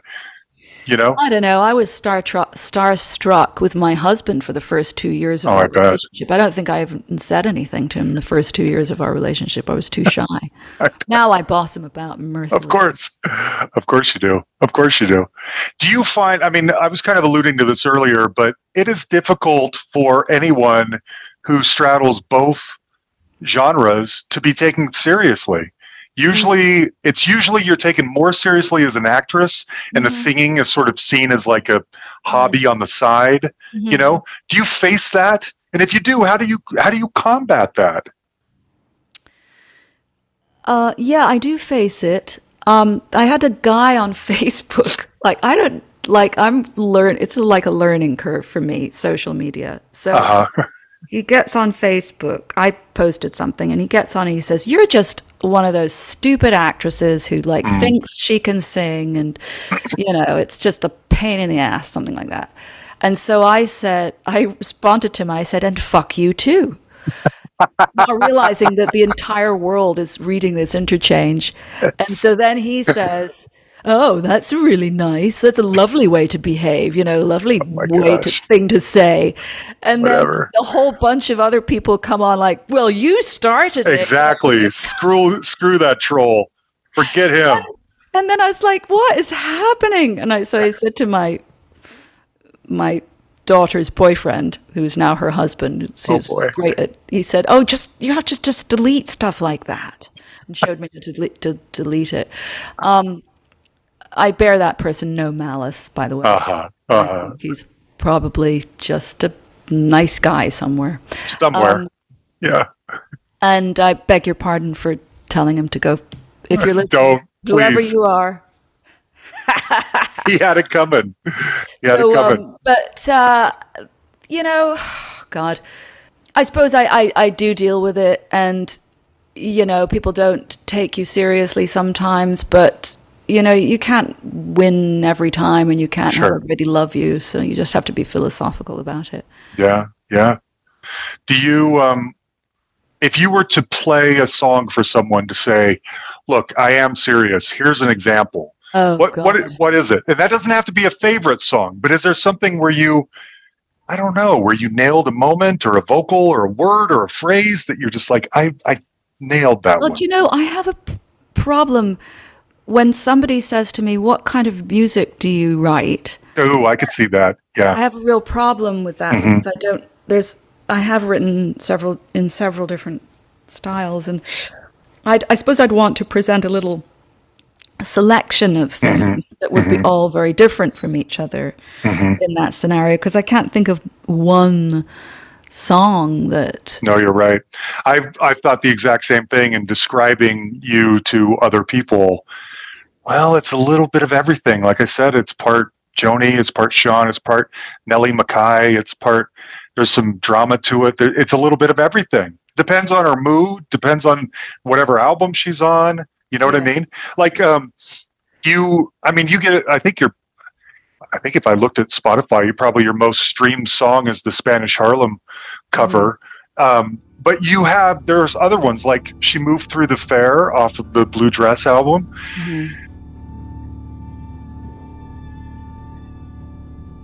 My young love said to me, my mother won't mind,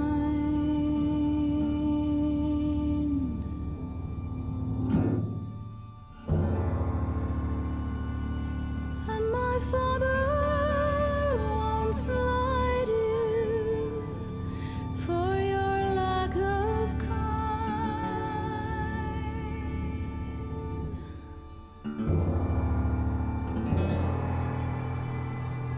Then she stepped away from me, and this she did say.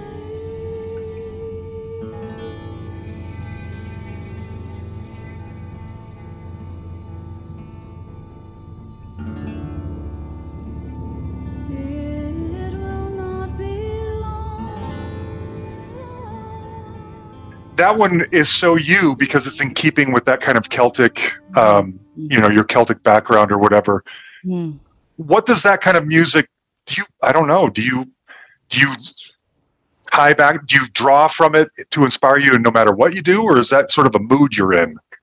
You mean like with traditional? Yeah, traditional. You have the whole Four Marys album that's all I grew traditional up Celtic. with it, so I feel Yeah. like it's in my bones. And whenever I hear a bagpipe, It's the I best. weep. Yeah, yeah. I'm just such a sucker for that stuff, and I love those musicians. I love those. I love Yeah. that band, Silly Wizard and Boys of the Loch. And Ali Bain is one of the great violin players of Scotland, and he's a Yeah. good friend of my dad. Actually, it's a small community up there, and so you tend to know people. And God, there's nothing better than being in a pub in Scotland, up north, and they close the doors and all the musicians come and they play Cayley until dawn. That is the best. Yeah, it's just Yeah. the greatest music. I mean, folk music, that's what folk music is. It's music of the Yes. folk, and it moves Yes. us all, and whatever culture you're in, and it speaks to you about your culture, and it tells the story of your life, and it's what makes you belong and feel that you belong in a way in your culture, and that's why it's so important to all of us. Very much so. Yeah. Okay, can I nerd out for 1 second on acting? Yeah. I wanted to focus on your music because that's what we're talking about, and I love it. Sure. I believe you went to RADA with Clive Owen. Is that right? Yes. He's one of my favorite actors. Can you tell me one Clive Owen story? One Clive Owen story. He and I did, for our final project, we did a play called The Widowing of Mrs. Holroyd together. He played Mr. Holroyd, I played Mrs. Holroyd. I think we were both overacting like mad in it, I think. He was probably better than I was. And I think I lost my voice shouting at him. he's just a lovely guy. I think he's from Blackpool, and he's very unassuming and friendly. And I went to see his film with my husband Dave. He and I went to see the film that he made with Mike Nichols called Closer. Yeah. And I went up to him at the after party, and he just looked right past me, and I said, "Hi, Clive, hi." And What? he didn't recognize me, and and then I went to hug him because I didn't realize he doesn't know who the fuck you are. I went to hug him, and he sort of looked so alarmed. He looked like, oh my God, a fan is going to touch me and going to hug me. And I held him. I said, "It's Rebecca," and he took me. He said, "Oh my God, oh my God," and like gave me a big kiss on the lips. And oh, I'm so glad. yeah, I mean, he was being a right prat. Yeah, up until that point. Yeah. I suppose that's how he is with his public. I don't know. Maybe he's changed as a star. Oh, I don't know. I want to believe he's a great guy because I love everything that he does. A great guy. And I think he stayed in touch with some of our friends from RADA. And good. Yeah. If anything, I feel like his career he's not the action guy. He deserves better than that. He's in all these action movies, and that's fun. But I want him to do some straightforward acting. I don't want him to feel like he has to do that. You know what I mean? To get across. No, he's a good actor. Yeah. Yeah. He can do whatever he wants. But I love him. I guess he's been, because he's so handsome and everything. Yeah. Turn him into it's a shame. Okay. When he first showed up at RADA, he had a spiky hairdo, and it was like long and red, like this ridiculous, like cockerel kind of pump hairstyle in the front, and it was all long at the back. And he was from Blackpool, and he was just like dressed like a tramp, just such a young boy. Really? Oh God, yeah, and loves to laugh, like really silly, goofy laugh, and I love that. Practical jokes, and yeah, he's not the cool cucumber that you see on. Oh man, I love these stories. I am curious about something too, going back to kind of the acting and the singing, but I'm wondering if financial stability changes your creative thirst. I wonder if having both, or being successful at both, not having to do one or the other to survive, maybe. Yes. If your creativity is different because you're not starving. You know what I'm saying? Absolutely. Yes, absolutely. I mean, if you're lucky, you can be picky about the parts you do. Sure. But, I always laugh when I see actors in interviews and the interviewer says to them, have you been picky and choosy about them? Well, obviously you've chosen which parts are best for you, and this is the way your career went. And they all say, yes, meaning no. I just did whatever came along. Right. I have to pay the bills too. I have to pay the bills, and people. Yeah. I suppose people think that when people are in public life, they're wealthy or something. Mm-hmm. I don't know, but they're often not, and they're just going to work like everyone else. Yeah, I wondered about that. I've had people on here who. Like, for instance, I'll give you an example. Jack Hughes, who's the lead singer of Wang Chung, super great guy. We've become friendly. But of course, he co-wrote Everybody Have Fun Tonight. That song alone makes him a lot of money. You know what I mean?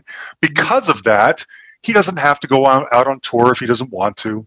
He doesn't need to put the band back together if he doesn't want to.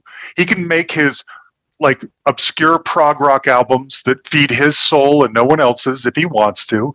But it's the financial stability that comes from some success that allows him to do that, Sure. Whereas if you're not that guy and you've never had the hit, and you weren't also an actress, also married to a successful playwright or whatever, and it's just you and your guitar trying to make it, I wonder how your career would be different, Yeah, I think I would have had to put my energies in somewhat different places. I mean, as it is, I put a lot of energy into my family, you know. Yeah.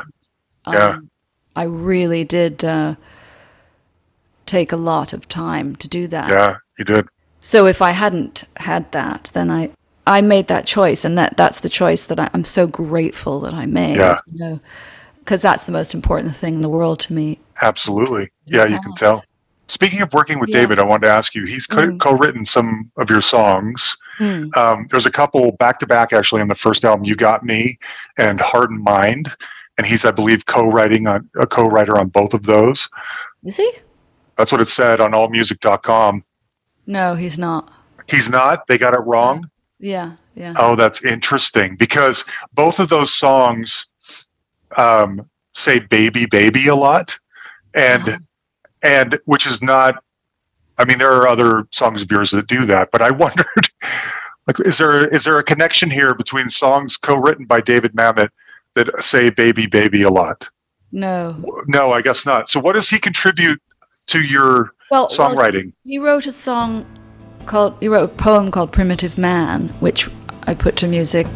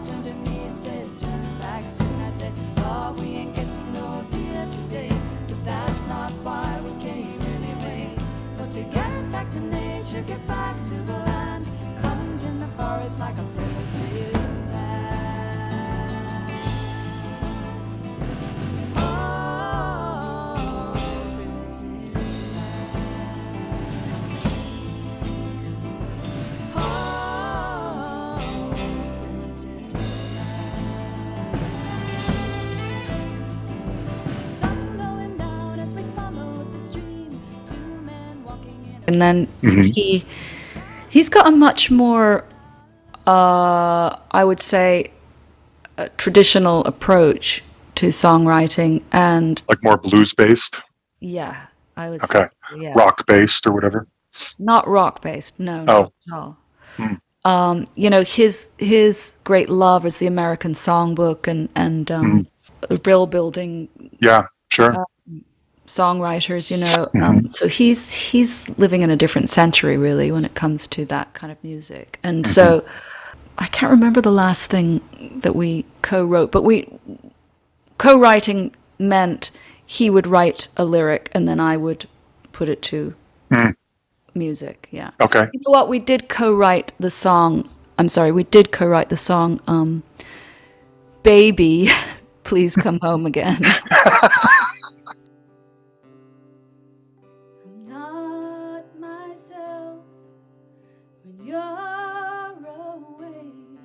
Don't sleep at night. I drag through the day. Can't put it in gear. I wish you were here. Oh, baby, please come home again.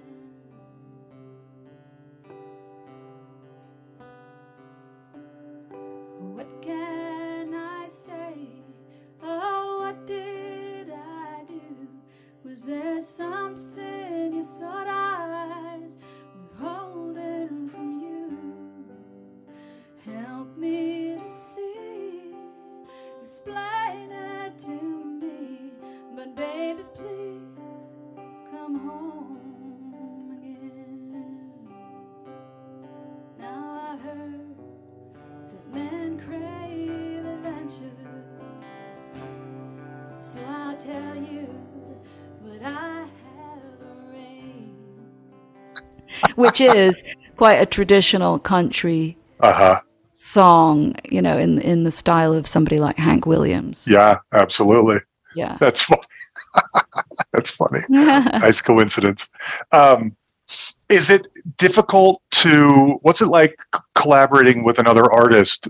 For instance, I had John Doe on here from the band X a few months ago, and he reminds me of you a little bit in that poetry seems to be sort of a guiding light for him as well. And in the early days of X, it's him and Exene, and they're both poets. And when I think of poets, I think of people, not unlike David, to be honest, who are hyper precious about their words, how the usage of the words, how you say them. And I was talking with him about the difficulty of maybe having two poets in a band criticizing, nicely or not, each other's words to make a song. And I wonder if you and David have a similar, are you able to get over the ego of your, artistry to give feedback to one another, or is there that preciousness just really difficult to overcome? Oh, no. I mean, I completely bow to his, I'm in awe of his writing, and it. But writing a play is different than writing a song. Yeah, his lyric writing, it does teach me stuff. But actually, there did come a point where I said to him, your lyrics are beautiful and great, but it's just not me. So I'm going to say I'm not. I'm going to pursue my own thing, just my own voice. Yeah. But the preciousness of these great writers. It's not. I don't know if it's preciousness. It's to do with rhythmic precision. I remember speaking to an actress, Fionnuala Flanagan. She and I did a play a year or two ago, and she was talking about Samuel Beckett, and Billy Whitelaw, and that Billy Whitelaw, that Beckett directed her. He said, after you've finished this line, you will then count 1, 2, 3. And then you will say the next. And he did, so he made her actually count the pauses in between each utterance. And I said to Dave, can you believe that? What a hellish situation for her. And he said, no, that's what I expect from you guys too. As soon as you said that, I thought, wouldn't David Mamet do the exact same thing? Because I would imagine he would. Yes. Classic. Oh, that's great. Well, look, Rebecca, I love so much of your music, and I love that it's all different, and it hits me in different ways. Songs hit me differently at different times. This sounds so reductive, and I don't mean it for it to, because it's a high compliment, but I want you to just keep doing what you're doing. Thank you. Because I love it. I love when you take these detours, and I love the storytelling, and I love the different sounds and the different vibes of each album. I love it. That really means a lot, because, that sometimes you do think, is there anybody out there who's listening to who wants me to actually produce this stuff? So I'm glad that you are there. And that I am here. I love it. Yes. Well, then I will. All right, there you have it, Rebecca Pidgeon. If you didn't know her music, I hope you heard some things in here that you like. Again, I have 2 copies of Parts of Speech, Pieces of Sound on CD to give away. This will go out to any Patreon supporter who wants to get in on it. I will send out an email later this week and draw a winner randomly on Sunday for 2 people to win a copy of the CD. It's so good. I hope you heard things in here that you like. I want to close it out with one of her more recent albums. It's from a few years ago, called Bad Poetry. I love that album too, and it's her rock album, basically.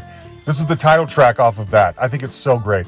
Explore Rebecca Pidgeon, because it's so interesting and diverse. There's a little bit of everything in there. Now, next week should be, if all goes well, another twofer. 2 fantastic, as I said, a lot of what's going on right now is singer-songwriters. A lot of them are from the 90s, or got started in the 90s, or sort of peaked in the 90s, but still have careers like Rebecca. Next week's guests, if it goes according to plan, are 2 singer-songwriters. One is also in a giant band. The other is probably lesser known, but is fantastic. And they are about to go out on tour together. And so it makes sense to put them both on at once, because I really love them both. Huge thanks, as always, to Jan the Man Makevich, my right-hand man, for everything. Thank you, buddy. You guys know by now you can like our page on Facebook. You can send us a message on there. You can find us on email. You can send us an email at thehustlepod@gmail.com, or you can find us on Twitter at thehustlepod. All right? Thanks, everybody. We love you.